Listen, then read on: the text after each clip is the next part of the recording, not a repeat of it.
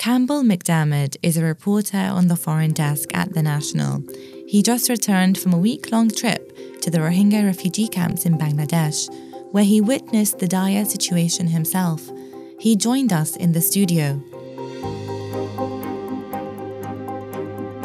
So you've just come back from Bangladesh, where you visited Cox's Bazar's refugee camp. Tell us about your experience.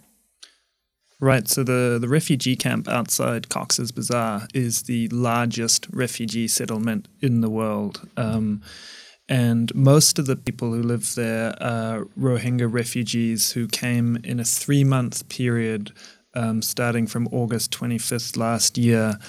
So that was, I think the IOM, the International Office of Migration, called that the fastest exodus in history. It was totally unprecedented. And what they arrived to was basically jungle, and they had to carve out places in this hilly terrain to build huts out of bamboo and tarpaulins, while NGOs, the UN and Bangladeshi authorities struggled to provide services for them. And that's where they are a year on. The camps have got a little bit more developed. They still suffer from very poor drainage. It's monsoon season at the moment, so every time it rains, the hillsides are subsiding, huts are collapsing, rivers, low-lying areas are flooding.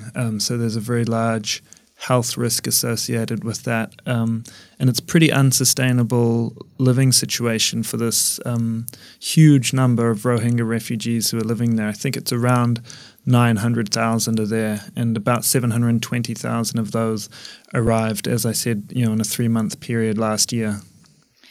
I mean, I'm sure you've met a lot of the Rohingya refugees when you were there. Can you tell us a few stories? A lot of the refugees have actually had incredibly traumatic experiences. So these people fled their homes, their villages in Rakhine State due to a coordinated campaign by the Myanmar military, which has been described as ethnic cleansing by the UN, the US. Other rights watchdog organizations have said it may have even amounted to an attempted genocide. But basically, the Myanmar government has long said that these are illegal migrants who have no place in Myanmar society. And what happened last year was that the military went across the state, village by village, driving people out, burning entire villages. Thousands were killed. About at least 6,700 are estimated to have been killed by the military. This includes women and children. There was a campaign of rape of women by the military. Kids were killed. There are just horrific stories. You hear stories of babies being thrown alive onto fires.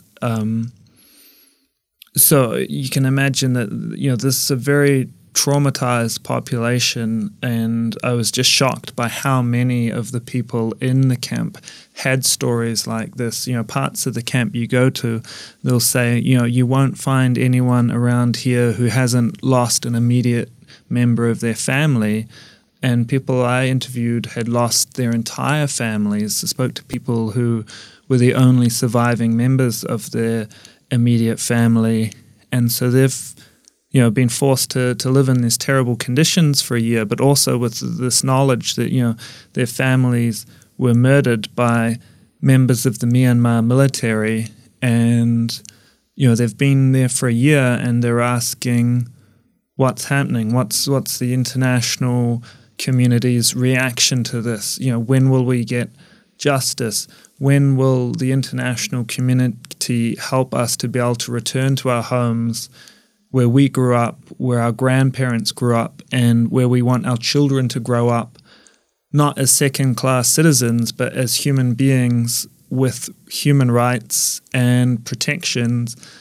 They want to be able to sleep in their homes without worrying about, the military coming to knock on the door or detain them or burn their villages. Going back to the international community issue that you've just mentioned, What does the community need to do more of to help ease this crisis? So while I was there, I also met with Bangladesh government officials. And Bangladesh has been quite welcoming of these refugees. It's already the most densely populated country in the world. It's a developing nation, and they've been forced to host this population of nearly 1 million refugees. So they're very eager for the Rohingya to return home, and they've been engaged in bilateral discussions with Myanmar about repatriation. The UN has been involved in discussions with Myanmar about repatriation. These talks are ongoing. What the Bangladesh officials said to me, though, is that the Myanmar government has been dragging the chain, has been deliberately slowing the process. And what these officials I spoke to suggested to me is that they fear that the only thing the Myanmar government would respond to in this situation is international pressure. But the problem with that is that the UN Security Council is unable to pass resolutions on this because China and Russia have opposed it. And then there hasn't been, too much in the way of individual states putting pressure. What we saw last week was that the US announced some targeted sanctions against members of the Myanmar military, which they identified as having been responsible for parts of this ethnic cleansing campaign.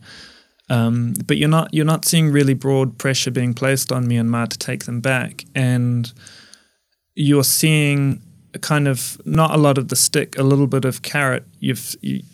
There's been last month an announcement that the World Bank was prepared to loan $100 million to Myanmar for development in Rakhine State. But as far as what I've seen, that hasn't included any kind of guarantees attached to that, any conditions.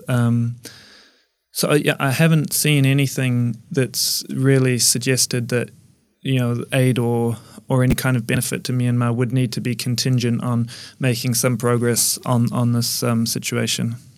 Right, and continuing on from your point, looking forward into the next few years, what's next for Myanmar's Rohingyas? I mean, can they return safely to their country? Are they hopeful of that?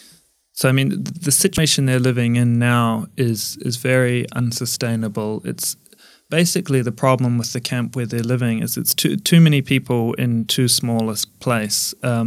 And it's really not suitable. It's too hilly. It's not well drained. But basically, it's too crowded. There's too many people there. But Bangladesh rightly says, well, we don't have any other space. We're the most densely populated country on earth. So they certainly want to go home. And they're saying this isn't our home. This is a refugee camp. We don't want to be refugees. We want to live in our home that we grow up in, our motherland, but where our ancestors are buried.